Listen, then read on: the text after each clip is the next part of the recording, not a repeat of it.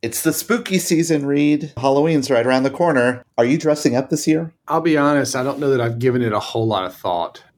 I think I have been Spider-Man at one point, maybe. Not in my adult life, but I'm trying to remember back. It seems like, do you remember the Halloween costumes where it was just like basically almost like a trash bag material costume with like a half plastic, like a rubber band kind of face thing, I love those when I was growing up. Yeah. Yeah, I mean, that was about all there was, realistically. Did you know that the top costume around Nashville, Tennessee this year is dinosaur? Why? Like, where does that come from? Maybe I'll be an extra from Jurassic Park and just go as myself. So,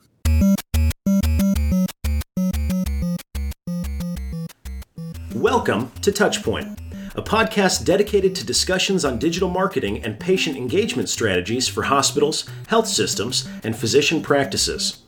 In this podcast, we'll dive deep into digital tools, solutions, and strategies that are impacting our industry today. We hope to share a lot of great information with you and have fun along the way. Thanks for joining us. Now, here are your hosts. Welcome to episode number 302 of Touchpoint. It's Chris Boyer. I'm Reed Smith. Hey, Reed. I'm over here trying to refasten that elastic tie around my old Luke Skywalker mask when I was a kid. Yeah, it's just like a really weak rubber band is basically what it is. It's like stapled on each side. That's right. Half the time it just pulls out of one of the staples. Yeah, exactly. Still, all-time quintessential costume, right? That's right. Well, welcome one and all. Thanks for joining us. You're listening to Touchpoint. That is Chris Boyer. I'm Reed Smith. The website is touchpoint.health. I know we're, 300 plus episodes in now, but if this is your first time joining us, welcome. If you're a repeat listener, welcome back. I do want to give a quick plug again for the website, touchpoint.health. Touchpoint.health is where you can go to learn more about the show, the episode you're listening to, the topics we cover, as well as sign up for the TPS report. What is the TPS report, you ask? It is a weekly email, comes out Monday mornings, 5 articles to start your week. Go over to the website. You'll see it listed at the top in the navigation, name, email address, and you can start receiving that email. And I promise you that's all we do with it. So we won't flood your inbox, ask you to do a whole bunch of stuff. Just hope we can provide a little bit of value to you to kick off the week. So we'll pause here for just 1 second. Touchpoint.health. Give you a second to run over there, sign up, and then we'll be back with today's show.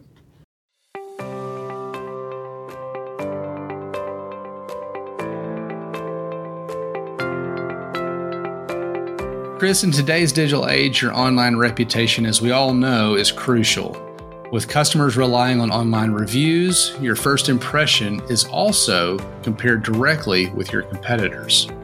Sure is. And Reed, consider this. 86% of patients today read online reviews, and 73% demand that healthcare provider has a minimum 4-star rating. Demand. They demand it. Yeah, they do. Well, to stand out, choose reputation to help amplify your brand and to build trust. Be the provider of choice in your area, understand patient sentiment, get actionable insights, and even foster patient loyalty. And look, here's the easy way you could do that. All you need to do is go visit reputation.com/touchpoint. That's reputation.com/touchpoint, where you can download their healthcare online reputation management guide and build a reputation that performs for you.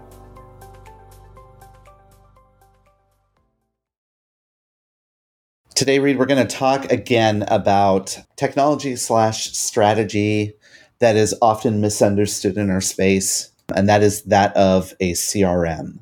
As we're starting to see a lot of organizations or technology companies kind of try to define themselves as being not a CRM in this space. Would you agree? Yeah. And I think, too, are we saying CRM as a piece of technology or CRM as a philosophy or a method or a process or whatever, right? Right. So I think that's where you get into and 2, I will say, I think there's been somewhat of a negative connotation with CRM in the hospital world. because there were and are some very specific vendors in the space that people maybe have had good experiences, bad experiences, whatever, but was not exactly what they thought. I think as we have new entrants into the space, people are looking at a rebranding of sorts or kind of talking about what they do in a little bit of a different fashion. Getting into this whole thing about is it a technology or a strategy is, recently I was doing a presentation and I mentioned that as organizations, we really need to move patients into our first party data strategy. And I kind of outlined that our CRM is a good place to kind of get people to opt in so that we actually have permission. That could be the start of our first party data warehouse, so to speak, of customers. And someone said to me, but is a CRM really a good patient engagement system? Is it a really good tool? I mean, in her mind, she was thinking about CRM as just being a place where you send people emails to and from the application. And that, again, kind of reemphasized the fact that people are really not quite understanding the ways that we can leverage these tools and the correct ways to leverage these tools. I think so. I know we'll get more into, kind of what is CRM, but I do feel like we have focused now on this idea of engagement. Mm-hmm. And again, this kind of goes back to that conversation of like what we do. What do we do? Chris, what do we do? Yeah. Because it is getting harder and harder to define where it starts and stops. We say this all the time, probably ad nauseum. This is a good example of that, because if you really start saying, okay, well, CRM is a way that we're capturing information and storing information that provides some sort of preferential way that we engage or reach out to or connect with the consumer. Mm-hmm. And I can make the argument that we have a whole bunch of CRMs here. Mm-hmm. You know what I mean? Like if you think about everywhere that, we're capturing information and storing that information, I'm not saying it's like a good CRM necessarily, but I mean, there's stuff in HR with our internal folks, our internal stakeholders, and how we connect with them. And there's a variety. You mentioned email. Surely there's a variety of email tools floating around the organization that store some sort of list. And I think you're kind of hitting at the point here around, is CRM part of that larger patient engagement system, so to speak? Let's do this, Reed. Before we go down that path, I think we have to define this concept of a patient engagement system. I'm fearing that this is another 3-letter acronym that we're gonna adopt, right? The PES. But we found a great article that's called "Everything You Should Know About Patient Engagement in 2022." It was written by a patient engagement consulting firm, so take that with a grain of salt. Why don't you and I kind of go through some of the points I bring up here, because it helps to clarify what a patient engagement system could potentially be. So they talk about it as the interaction of patients with their healthcare providers. That's a lot. That's a lot, right? Yeah, exactly. Interaction of patients with their healthcare providers. So patient engagement in healthcare, they say, can be applied to any healthcare setting, such as emergency room visits, inpatient care, outpatient care, so forth and so on. Patient engagement systems become an essential pillar. It's kind of an interesting word, I think, for promoting good health. When a patient feels involved in their treatment, they are more likely to become proactive in their health management and actively participate in managing their conditions. So that's a lot. That's a different conversation and talk track than us proactively sending you a message, whether that be via email or otherwise. Yeah, and that sounds a little different than what a CRM could be. So that's kind of interesting as we think about, the role of CRM in this concept of a patient engagement system. There are a lot of technologies, obviously portals and chatbots and online appointment scheduling. There's a lot of stuff involved in here. But let's first talk about some of the challenges of patient engagement in this day and age, because while we agree that patient engagement is important, there are still some things that are kind of inhibitors to us using technology to solve the patient engagement system problem. The article kind of outlines a couple of the common barriers to patient engagement. The first one is communication. Whatever way that you're communicating with patients as a provider, we have to communicate effectively. If we use, anything that can get in the way of our language, it could be language barriers, different types of language. Maybe they're native speakers in different types of languages. But even more so, when we talk about clear language communication, I would even extend that to, do they have access to a patient portal? Do they have access to an email? Or is this the communication platform of choice? These are things that we have to consider as we think about, one of those barriers around engagement. What's another one, Reed? Health literacy is the next on their list. They talk in here that recent data is showing that nearly 1/3 of American adults lack efficient health literacy skills. In the absence of tools and information to seek the care they need, these patients are more prone to poor health outcomes.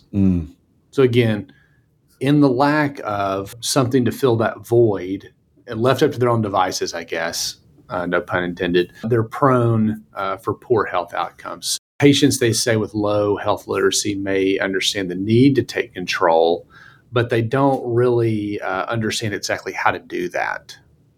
So again, it's not necessarily a motivation thing, right? Yeah, it's an understanding thing. Then there's social determinants of health. This always is something that we have to keep in the back of our mind, because this is a really big play in accessibility to care. There may be some people that don't have regular access to a computer or even a phone, although phones are becoming more and more ubiquitous. And those are related to social determinants of health. And if you're not aware of those, they can significantly obstruct this concept of health management and ultimately patient engagement. And then there's the one last important factor, Reed, right? Trust.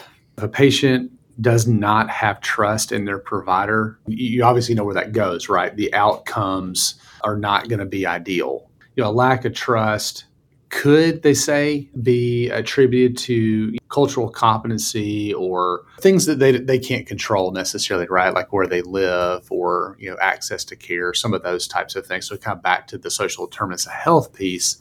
If you don't trust somebody, you don't trust the system that you're in or kind of the process, the chances that they're then going to do the things that you're asking them to do or need them to do to have good outcomes are lacking. Okay, so taking these factors into account, communication and language, health literacy, social determinants of health, and patient trust, let's assume that we've taken those into account when we start thinking about patient engagement software, because you and I are in the software technology space. Let's talk briefly about patient engagement software, because they estimate by the year of 2025, the software industry itself in the US alone will reach $19.3 billion in the healthcare space. And there are implementation of government laws to promote patient-centric facilities that are going to facilitate this growth. Okay, we're all encouraged to use digital. We all know that digital is now part of the way we communicate with people. But in addition, Reed, Accenture noted that when they asked patients how do they want to communicate, 60% of them indicated they want to utilize digital solutions to communicate with their healthcare providers. That shows there's an opportunity for us in the healthcare setting to develop these solutions. I think so. And they call out several things here. There's the patient portal, and then there's several other things that they list. And so we can kind of rattle through those real quick. The role of the patient portal, they talk in here about it being designed to be kind of that single solution for digital interactions with care, appointments, lab results, communicating with the provider, et cetera. Obviously, we've seen some integrations with telehealth and virtual care options, even remote patient monitoring to some extent, and chronic care management. They try to help, and it tries to standardize kind of that operational component of caring for these patients. Obviously, the portal is a big deal, and those that us, we're on Epic, but like Cerner, Allscripts, et cetera. There are several of them out there that are pretty common. But you can make the argument that maybe this is the CRM, and they talk about that in here about them trying to position themselves as the CRM of the future. They're trying to, but they're not the only solution. Unfortunately, sorry, patient portals, you're not the only kid on the block. There's other things that are out there. There's still a fair number of these online patient registration appointment scheduling tools that are out there. They could be third party. I know that the patient portals are looking to embrace that and adopt that. But even for new patients to schedule appointments with care, there's a fair number of third party solutions that are out there. You need to be able to schedule whether or not you have like a MyChart account or not. Yeah. Right? Yeah. So, and some of it may be user experience driven or whatever, but yeah, there's obviously a fair amount out there. Another one that kind of ties into that is chat. Whether that's AI or live chat or kind of a combination, but a way for consumers to connect, get questions answered, et cetera. There's also online payment tools, and many of those are still not integrated because, quite frankly, we have different systems for those. But if you want to be the single source, you should be there to understand not only how to pay your bills, but how to manage any kind of billing questions that you have for yourself, for your family, whatever it may be. That is also an important component of this patient engagement system. There's other things they list in here, patient education systems. There's also call centers as a service, kind of that technology. There's other kind of remote patient monitoring solutions and chronic care management solutions, which goes back to that kind of social determinants of health piece a little bit as well. So there are some other programmatic pieces as we kind of think about this. Symptom checkers, HRAs. I mean, there's lots of engagement type mechanisms that are out there, two-way texting solutions, et cetera. And then think about all the things and traditionally in the digital marketing suite, right? The websites and social media and other things like that. But what is the role of CRM and what is the role of a complementary solution called marketing automation?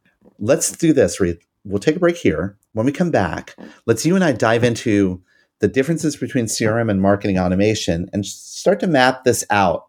Try to help once again to clarify why there are so much confusion around the CRM space.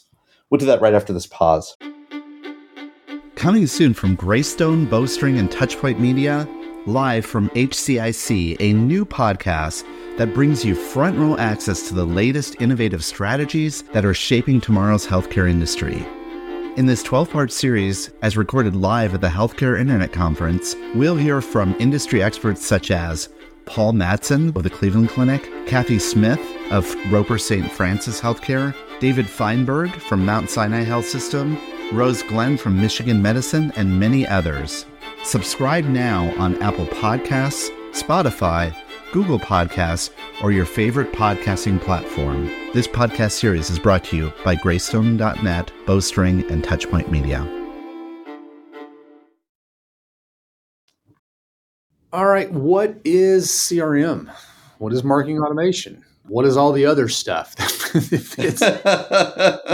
But I think those are the two that I think most commonly either get lumped together, are talked about in the same breath. And I get it, right? I mean, I think, as we think about email specifically, that was some of the first kind of output that we saw from a personalized standpoint, direct marketing campaigns, things like that.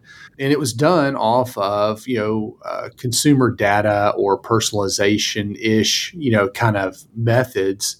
And so I think we just kind of ended up down that path, right? But maybe let's talk a little bit about the differences between, and we've done this on previous episodes, but quickly, let's maybe go through the differences between CRM and marketing automation specifically. We found a great article that kind of breaks it down in a very succinct way. So that's why we're going to cover this and talk a little bit about it.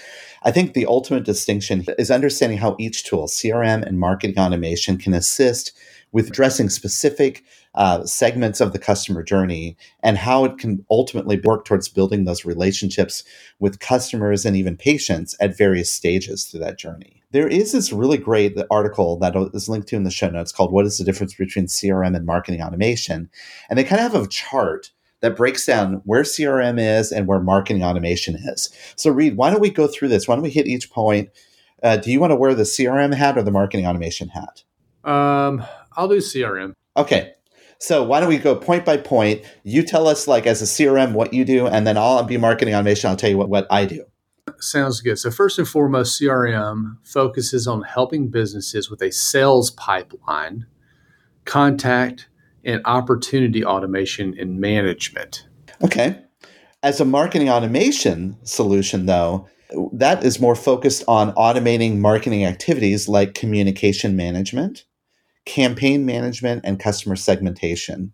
And let's make a little asterisk here, Reed. When we talk about like sales pipeline, we can also talk about like patient engagement, right? Because in our space, it's a little bit like that's kind of a little bit of the application here. So that's a kind of a differentiation. CRM does one thing, marketing has a different role. What's another difference? A CRM primarily strives to create and grow relationships with existing as well as potential consumers. Okay. Marketing automation, though, primarily strives to generate leads or potential customers through various different marketing or demand generation activities. One is kind of measuring relationships, the other one's kind of driving action. That's right. In addition, CRMs are focused on people in the middle or bottom of the funnel, marketing qualified leads or sales qualified leads, et cetera. I mean, obviously, this is across different industries, but again, focus on those people in the funnel. Whereas marketing automation has a different role in that overall funnel. They're focused on people in the top or middle of the funnel. Those are, people that are maybe new site visitors or email subscribers or people that have opted into things, people that are maybe not ready to take that action. That's the role where marketing automation kind of plays in with those people. Again, CRM, multiple departments use this information that's derived from a CRM, including sales and customer service departments. Whereas marketing automation is mostly used by marketing because it's mostly used for driving demand or even nurturing people through the journey, so to speak. Finally, another point, maybe not finally, but kind of the last point we'll touch on, CRM is really focused on giving you insights into how customers are engaged with you, enabling you to find kind of those areas for improvement. Whereas with marketing automation, these tools give you insights to how your marketing activities and initiatives are performing, enabling you to maybe optimize journeys. So CRM optimizes the customer's relationship with your organization. Marketing automation facilitates and relates to specific journeys they're taking as they're engaging with your organization. I think that helped me a lot to kind of clarify where the two play together. What do you think? Yeah, I think so. I mean, I think, again, we specifically, I think, have honed in on CRM because it just seemed like a good idea, right? And it's not a bad idea, but I think ultimately where we ended up in most cases was marketing automation, right? Right. Because again, I think we ended up with a way to email people in most cases because again, we were really focused on acquisition. And we thought CRM played a role there. And and it does. It does, but in a kind of a different way. It's really about integrating CRM and marketing automation. Last piece of, again, in this article, it talks about the benefits of the two and really, where integration should be, that there really is a true benefit to integrating CRM and marketing automation together. I don't, quite honestly, I'm not sure you can do CRM real well today without having that kind of out of the box. It's a lot of times the first kind of deployment, if you will, of a CRM. But one of the things they mentioned is tailored messaging.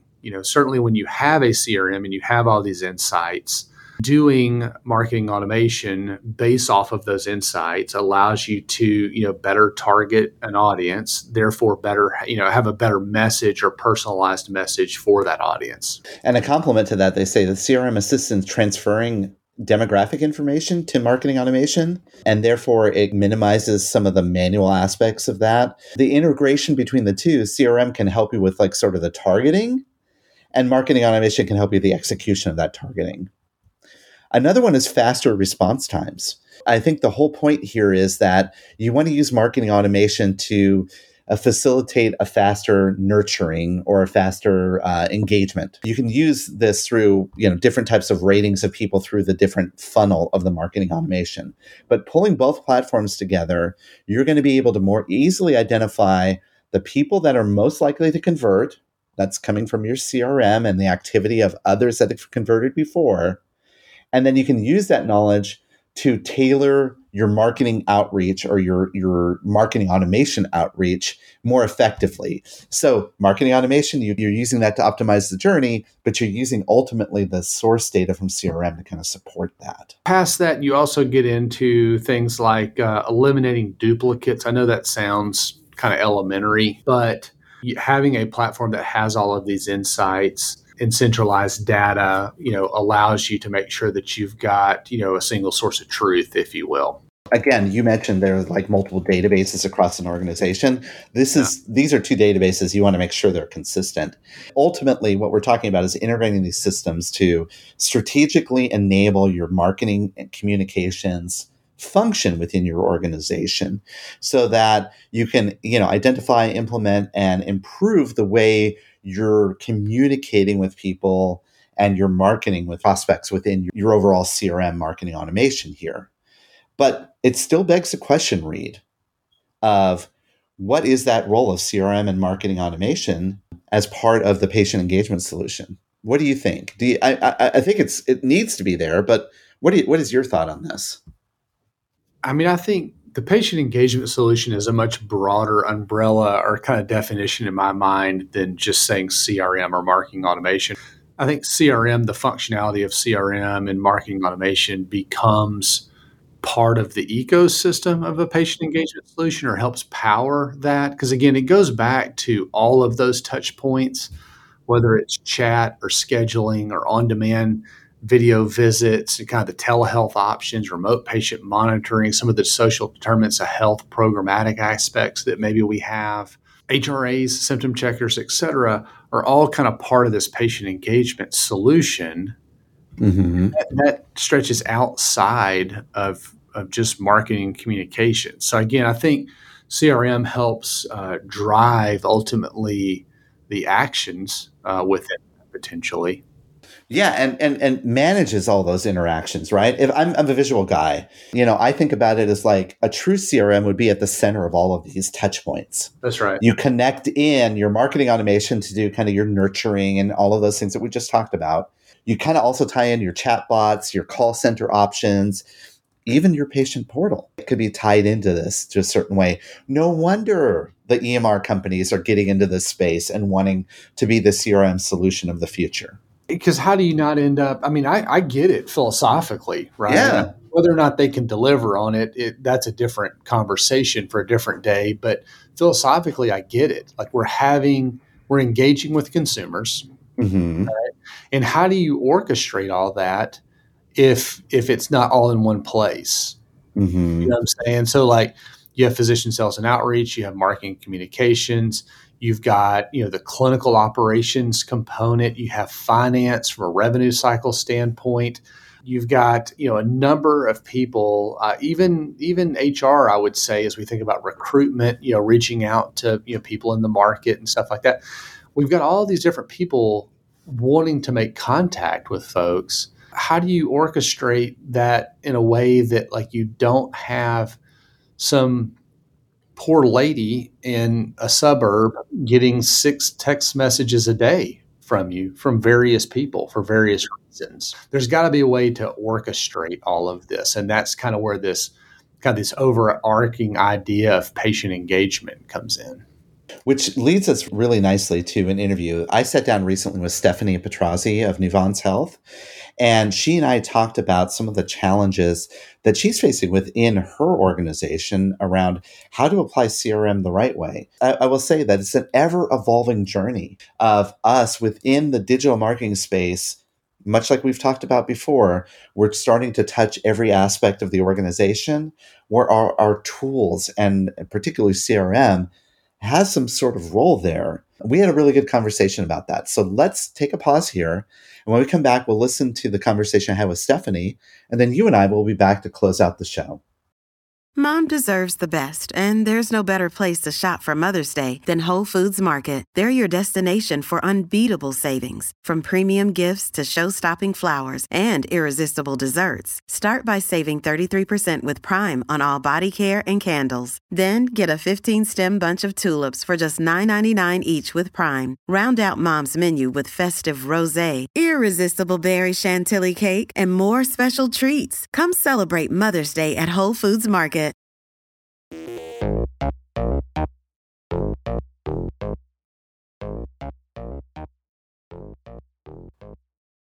Welcome back to the Ask the Experts section of our podcast. And today I am delighted to have a new voice on our podcast. Stephanie, welcome to the show. Thanks so much, Chris. It's such a pleasure to be here speaking with you today. I'm Stephanie Petrozzi. I work now at Nuvance Health as the Director of Digital Marketing. Nuvance Health is a health system in Western Connecticut and the Hudson Valley of New York. But I started out my career actually in the music industry because I studied post-production audio engineering in college at St. Lawrence University, and then started in the music industry, moved to a digital agency where I really got to hone in on all of my web development, social media, email marketing skills, and then shifted into healthcare about 7 years ago. I was looking for a little bit more of a company with a purpose and having a little bit more of a purpose in my own role in the marketing world. So super happy to landed where I did, and I love my job now. And as part of your role, your official title, I guess, is the Director of Digital Marketing at Nuvance Health. And as part of your role, I know you do a lot of things around SEO, SEM, social media, et cetera, but you also are involved in marketing CRM. Is that right? Yes, I partner with our Director of Growth Marketing on our CRM. She takes a lot of the day-to-day vendor management, and then we work together to kind of set strategy as well as like sharing best practices. But in my previous roles, that was one of the main parts of my job. And so we know CRM, and specifically marketing CRM in hospitals and health systems, have been going through a lot of changes, and they are ever more important for us as organizations to adopt. Yet, the more we say that, the more we realize that most organizations kind of struggle with some of the limitations and considerations around adopting a good marketing CRM program. Do you agree with that assessment?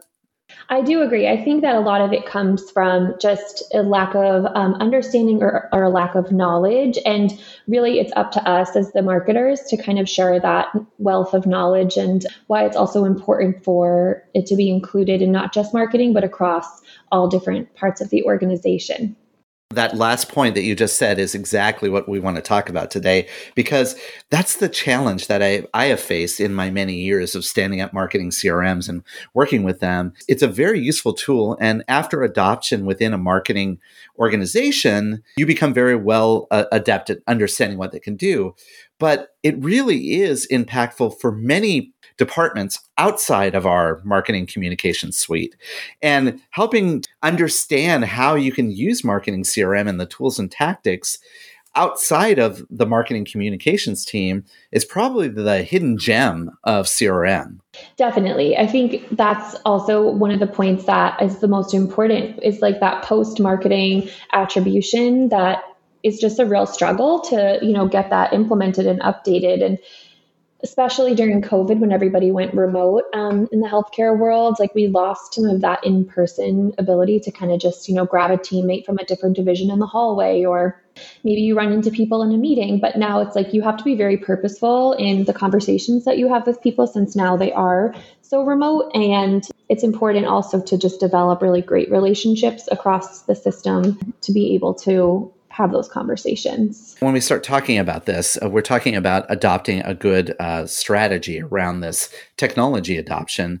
And every good strategy is really centered around the actual user, or in this case, the customer.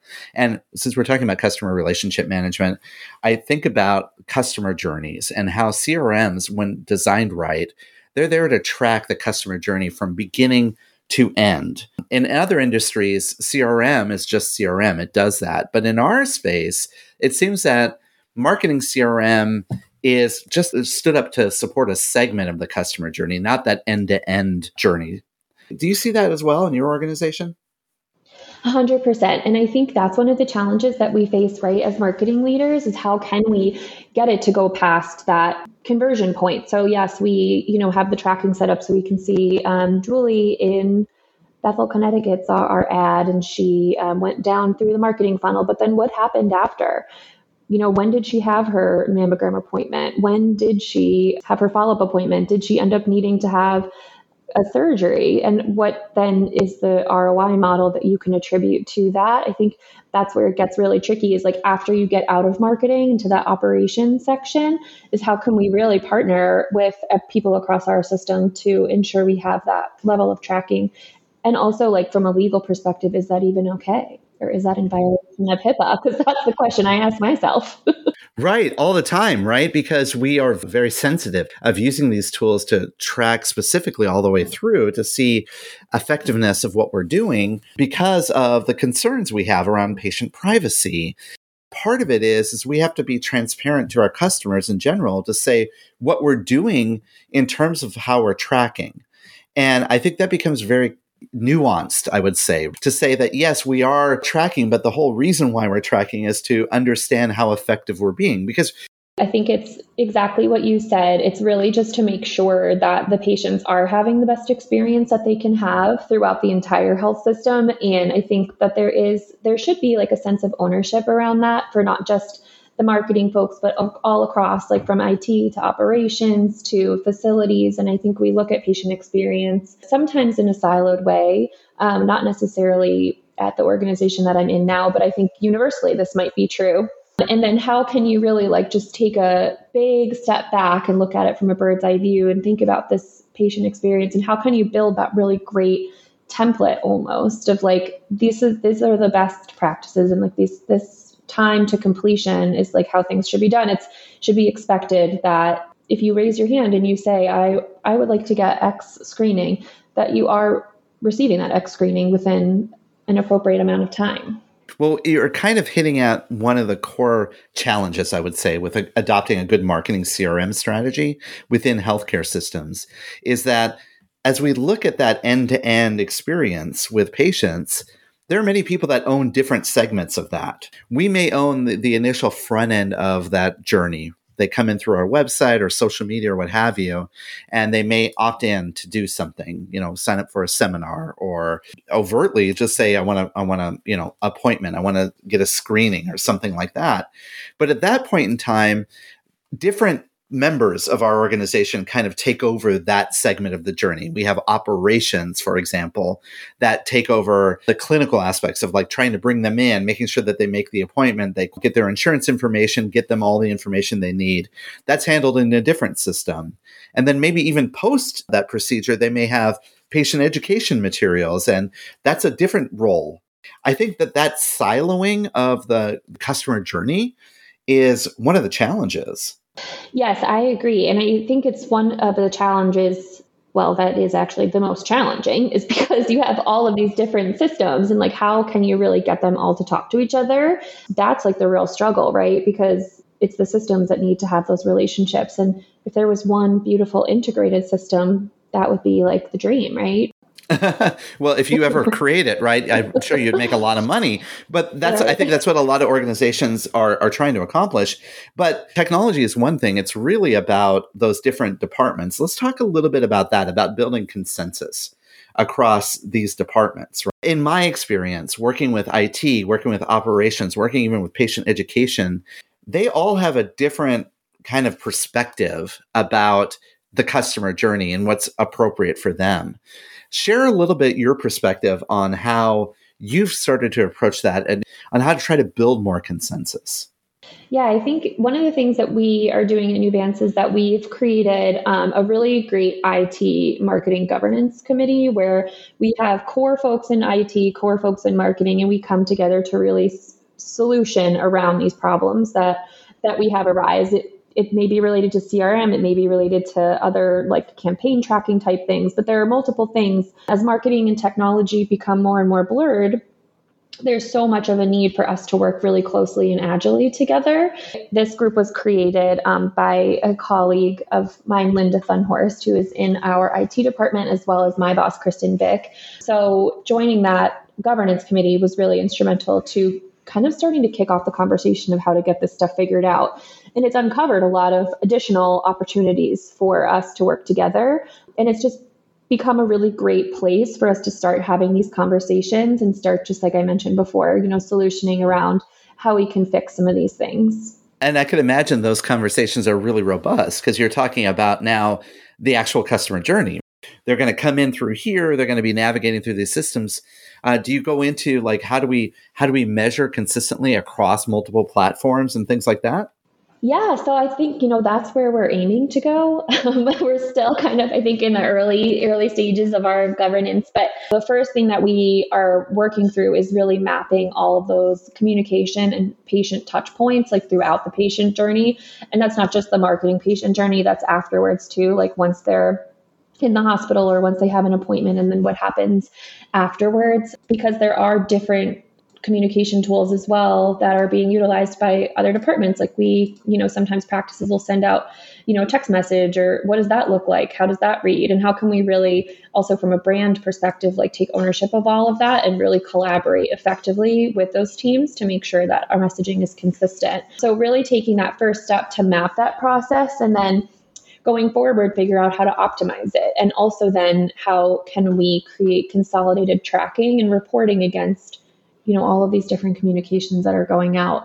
I bet that exercise of just identifying and kind of mapping those out is pretty eye-opening, because I suspect in many organizations that we're communicating with patients, potentially the same patient, in multiple different ways with multiple different systems throughout one episodic care experience.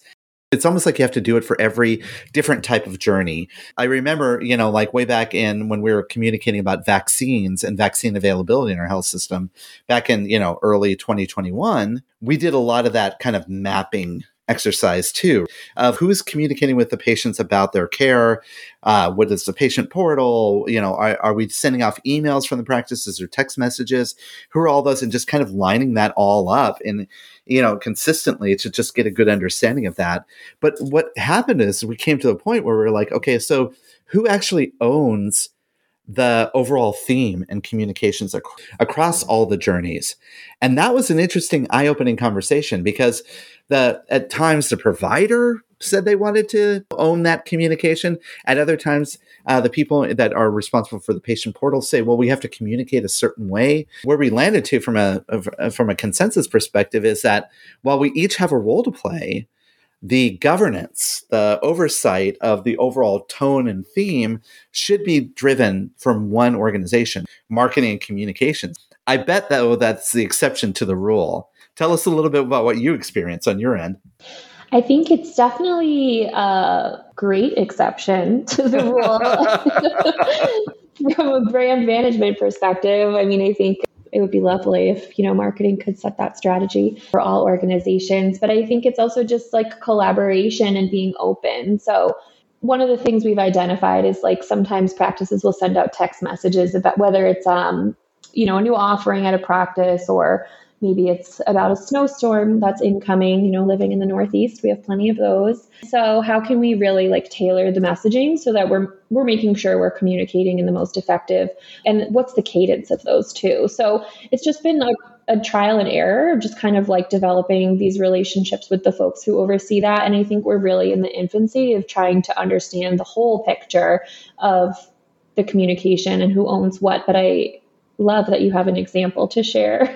I think you brought up something very interesting, though, Stephanie. You talked about cadence. And that's the thing that people have different perspectives on cadence, right? I think that providers and clinical providers, and I'm not trying to disparage them in any way, but I think clinical providers have a perspective of every communication that we send them is very important. And so we cannot communicate with our patients enough.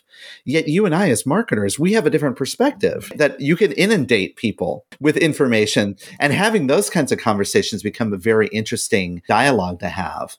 When you brought up your example of the patient journey mapping as it relates to COVID, people really wanted to have really frequent and like high touch communication points across all different channels. Like they wanted to hear from you via text about vaccines or whatever the updates of your visitation policy were. And we were producing those real-time updates like very quickly and very agilely. it kind of created a little bit of an issue because we went out of COVID, and then was anyone ever like, okay, well, we need to kind of revert back to a normal communications policy that's, tracking X, Y, and Z over this amount of time of what we're sending to people and where, because during the COVID time, which was for 2 years, people wanted to hear from us that frequently. But is that the norm? I don't think so. Right, exactly. And the CRM, marketing CRM, is designed to actually start to track that at a much broader level to sort of inform that. In effect, if we adopt a really good marketing CRM program, it could become now the way we actually respond back to the organization as this is what the voice of the customer is asking, or this is the behavior of the customers. And that can, in turn, effectively inform how they're approaching future communications. Another example that one is always kind of a bit of a rub for me is around communication through the patient portal. There is protected communications you have to do within the patient portal, but is there a way that marketing can influence the way that communication occurs, maybe in the tone, in the frequency, in the way that email even shows up in your inbox? Have you gone down that path too? I have gone down that path. I am right there with you. I think this is something, at every company that I've worked for, this has been one of the biggest pain points is like what happens in the patient portal and how can we help make it a better experience? It's a tough thing to track because you have all different types of patient portal vendors. Like sometimes it's owned internally, sometimes it's owned externally. Sometimes you're working with vendors and you have to run all your communications through them. And then sometimes you have really great instances where you have really engaged doctors who are, proactively reaching out to their patients about maybe their test results came back and they're letting their patient know like, hey, everything looks good. Or then you have people who you might have patients who send a message through the patient portal and don't receive a message back. So it's like from a brand perspective, yes, like how can you really like wrangle that beast? And that's really the goal of brand, right? And what we're trying to accomplish is develop that overarching patient first kind of communication. And I think this is really reflects into the overall challenges of internal understanding and adoption of marketing CRM. But I wanted to really briefly kind of pivot a little bit because we're also seeing, Stephanie, marketing technology is changing and CRM companies are starting to change a little bit. What are your thoughts on that? I don't really know where it stands at this point, to be totally frank with you. I think one of the things that we're seeing is all of our, marketing CRM vendors that are healthcare specific are, going through these different consolidation processes where, they're getting chopped up and sold off. I like to always compare like what's happening in healthcare to other industries. And you brought it up at the beginning of this interview is like in other industries, they've really got this figured out. Like, end to end what's happening from think of it as almost like a sales cycle. But how can we kind of mirror that? And is there a company out there that's working to build that solution? I think what's really great about some of the legacy healthcare CRM vendors is that they do have that like wealth of data that maybe some of the other CRM tools that you might use in other industries wouldn't have. I fear they may be evolving to become more of a customer data platform, which is a little bit different, right? Because I think we're all faced with trying to develop our own first-party data sources. And a lot of our marketing CRM technologies, they feel that they could become sort of that central customer database, right, for our organization. But for me, Stephanie, I think the big fear is that when you're talking about the true customer data source for a health system, I'm not sure that sits in the marketing suite. I actually think that's more of an operational solution that needs to be developed, like an enterprise-wide CRM, if you will. How other industries do it is they don't adopt a marketing CRM, they adopt a CRM for their organization. And we kind of came into it a little bit differently. And I think that's our biggest challenge here. And that's where it's like, how can we build that? And that's where we see like the larger enterprise CRM companies now starting to make a play within our space. And that, it could be third-party companies. It could be even our EMR vendors that are saying, hey, why don't we become the source of truth? And this is going to cause a little bit of a stir around exactly who is going to be our true ultimate source of customer data. I think ultimately, though, we have to say this is our end game here. Right? We're not creating a marketing CRM and an operational CRM and an EMR CRM, we need to think about what is our future state for our organizations, because the world is demanding that of us. Yeah, and on to that effect, like since you are probably one of the leaders in the industry, like have you figured that out? Like, do you have a great solution that you can share? Stephanie, I run a podcast. I don't. I would probably be a millionaire if I figured that out. I think that the trick, though, is it along like much like what you're doing at your organization, right? Is that we start to build slowly that momentum inside, start to pull those teams together to actually get towards establishing what that vision may be. And, in the short term, we may have multiple tools that solve that end-to-end communication with our patients. In the very least, if we're aligned and we're working together, I think that's going to solve, the future state. I would agree. And I think it's important to, one of the things that is a real struggle is just getting those different systems to talk to each other.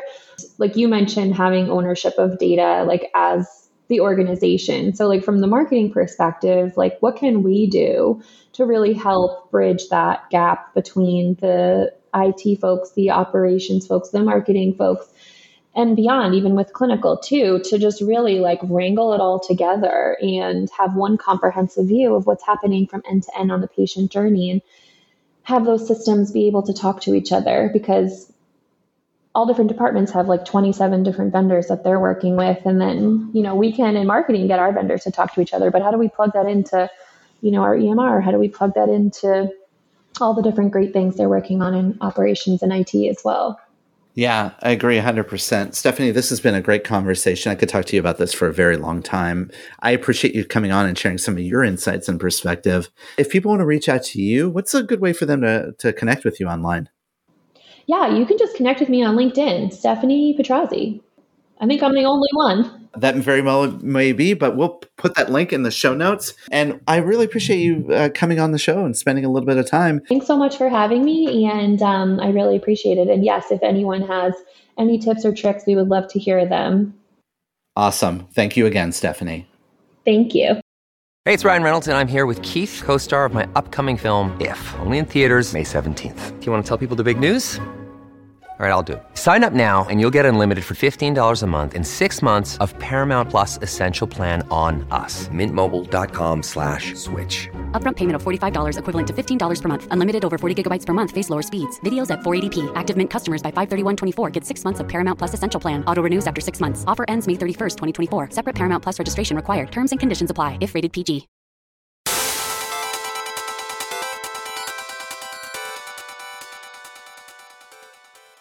Special thanks to Stephanie for coming on the show. Certainly appreciate her time and energy and efforts and insights and all that kind of fun stuff, and sharing her knowledge with all of you and with us. So I really appreciate her coming on the show. Mm-hmm. I think this is an interesting topic, and I look forward to talking more about it. I feel like I'm just in the middle of this, Chris, kind of like you are on a basis, and trying to kind of sort and figure this out. I think the idea of patient engagement is a very broad topic that I don't know there's any clear cut, here's how to do that. Like, here's the solution, the silver bullet, if you will. Mm-hmm. I mean, I've got some real strong opinions as we start talking about vendors and solutions and that kind of stuff. So, and some of that comes from just experience in the industry and, having dealt with a number of different products and solutions. And so much of that, to be perfectly honest, and I'll be curious if you feel the same way, really depends on your organization. Yeah. How you're structured. I mean, we're scattered all over the country. You guys are kind of consolidated to one, maybe not one market, but kind of a geographical region, if you will. Then you got for-profit, not-for-profit, academic. Are you doing research? Not, there's all kinds of varying, I guess, inputs here. So there's not necessarily a one-size-fits-all. But I'll be curious to see kind of where this space goes. Yeah, me too. Again, for those of you listening in, let's be part of the conversation. Let us know your thoughts. Help us learn from you. I'm sure you have some unique perspectives as well.